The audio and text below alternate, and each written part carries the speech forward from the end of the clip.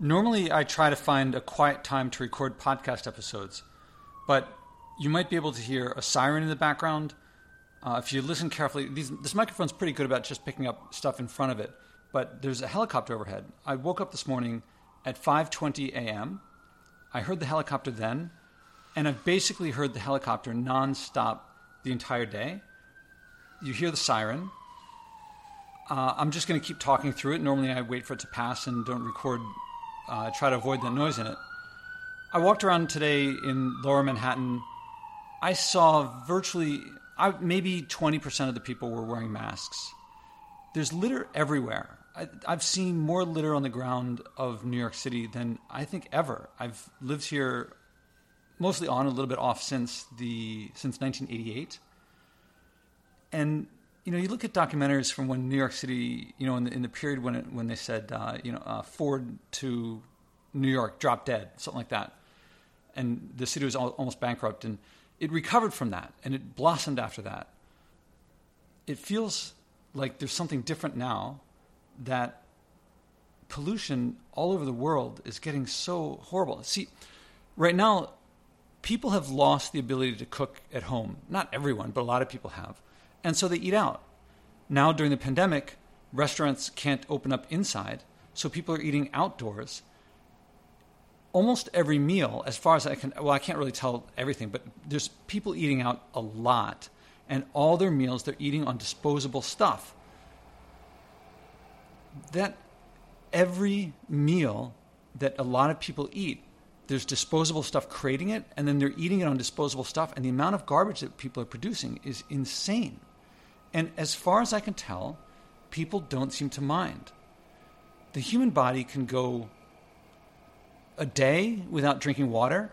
And okay, let's take out, there are going to be old people, there are going to be people who are sick, there's going to be lots of people who have specific needs, but the remaining 99.9 of people don't need water every half hour. And yet people seem to have no second thought about walking to a store and buying a bottle of water, the plastic they're going to use for a few minutes, and then the plastic's going to be around for 500 years. There are 8-ounce water bottles sold and 16-ounce water bottles that people buy a lot of. This is totally unnecessary for almost everyone. This is not Flint, Michigan. The water here is perfectly fine. I believe the water fountains work in Washington Square Park, and I don't believe that the virus can be transmitted that way. But even if it could, people can bring water with them or just go for a little while without. Yeah, it was a hot day today. You can walk around without. I'm just about a 49-year-old man, and I don't need water every minute. And even if I did, I would prepare for it. As you know, I pick up a piece of trash a day, and it's more like 10, 20 pieces of trash, because if it's right in front of me, I'm just going to pick it up along the way. And I'm just starting to feel help. I already felt help. What can one person do? It's not about cleaning up the whole world. It's about developing the skills and the mindset, and that makes lots of other things more doable. I guess I'm affected that I just saw this movie, The Story of Plastic. I highly recommend seeing this movie. I don't know where it's available. There's an organization that I work with that got a screening of it, so I saw it. And if you know my recommendations of works to watch to learn about the environment, environmental leadership, The Story of Stuff, and that series, I highly recommend going to thestoryofstuff.com. I think just look up Story of Stuff.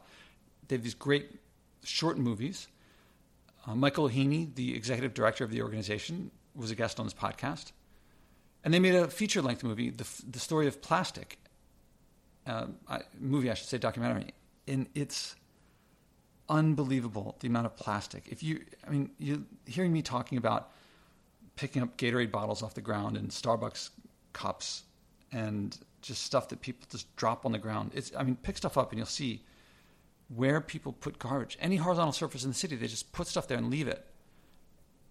It's unconscionable. I can't believe that people do this. But it is nothing compared to the images that you'll see in this movie of the Philippines and Indonesia and places that were once paradises on earth, I'm sure. And they're not just covered with litter. They're like knee deep in plastic everywhere. Everywhere where it's like this, and it's just some of these beaches are just covered with plastic that they can't possibly clean up. It's not just plastic; it's lots of other pollution too. And we are producing. Yeah, I just did a post the other day. It's not where the pollution is that I think is the key thing to keep in mind. It's not even where it's produced. It's who profits from the pollution. Who profits from making all this plastic? So it's Nestle and it's Exxon, Coca-Cola, Starbucks, McDonald's, H&M, Zara. The profits are places like when I look at the map of who listens to this podcast, it's people like us. That's where the profits are. That's what's motivating this. But I want to get back to the content, the quantity of this plastic. And we're producing more than ever. It's only a matter of time for those of us living in a place that we consider clean before it's in our backyards like it is there. So look, I'm sure you've seen images of beaches covered with plastic. It's really, whatever you saw before, first of all, you probably become inured to it. You're probably used to it, and it's not such a weird thing anymore. You might probably remember a feeling you got the first time you saw an image like that. I certainly was shocked. I couldn't believe it. Was this real? And now it's normal to see pictures like that. And that means kids growing up today, that's their normal. They're going to be comfortable with it getting more so. I am working to reverse that. I'd love 8 billion people to pick up trash every day. But I just don't see people acting. We can go a day without water, but they'll just walk in and get an 8-ounce water bottle. Also, going back to walking around today, there are police everywhere. I mean, not every single street corner, but there's a lot of police around. And there's a lot of no justice, no peace, chanting. And I don't see people working to come together. It seems to me that this is a major leadership issue. And it's easy to point to the presidency. But I can point to leaders in every area of education, of business, of culture and the arts. No one's stepping up in the area of the environment. And I see people polarizing more. In New York City, the mayor is virtually absent. The president is exacerbating the situation. Why bother? It feels like, I'm being a little more open than usual. I guess I was talking to someone the other day who was talking about some of his work, and he puts on this very brave front. And I could tell that inside of that brave front, he was scared and nervous and vulnerable. And I don't think I've shared that enough, that this is really scary. I feel like, am I missing something? Or are there signs of mainstream effective action? I mean, really meaningful, effective action on the environment, because I'm not sure that I see it. I see a few cases here and there, someone like Greta who will sail instead of fly, and I'm sailing instead of flying.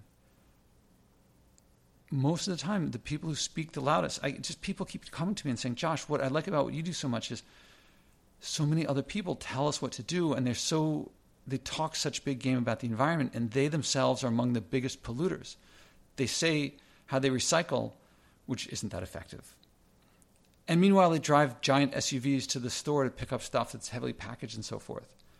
Plastic production is higher than ever. With all the fracking, it's cheaper than ever to produce plastic. And for that matter, when you recycle plastic to the extent it is recycled, that produces another source, another supply. And if you increase supply for a given demand, prices will drop. That's how you get things like individually wrapped apples in plastic, which nobody asks for and nobody needs.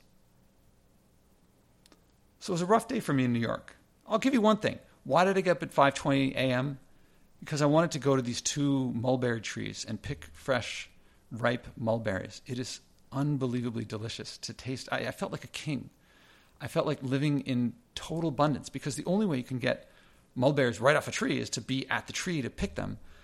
And they're so delicious and they're so abundant. I pick one and they're falling down around me. There's mulberries all over the ground, because that's how the trees, I guess that's how they work.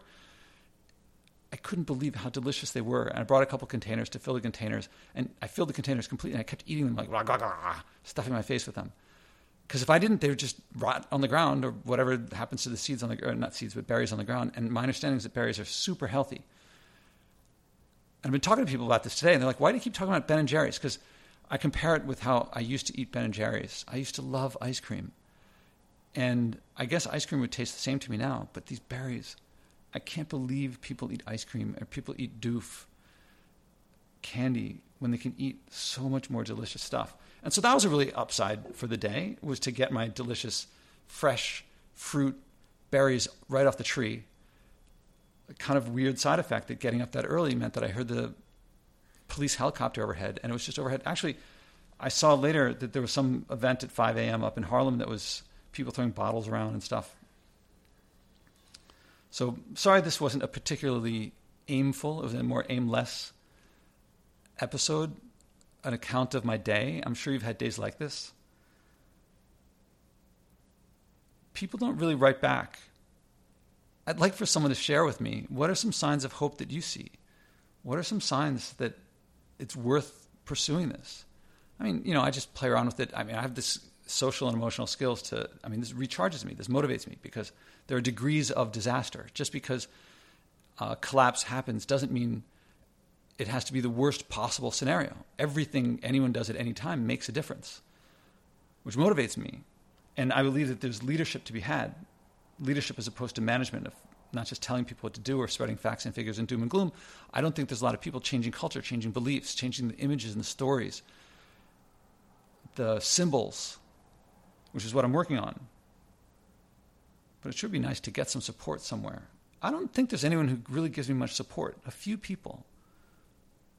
A lot of downloads. I mean, people download thousands of times these episodes. So people are listening, I guess.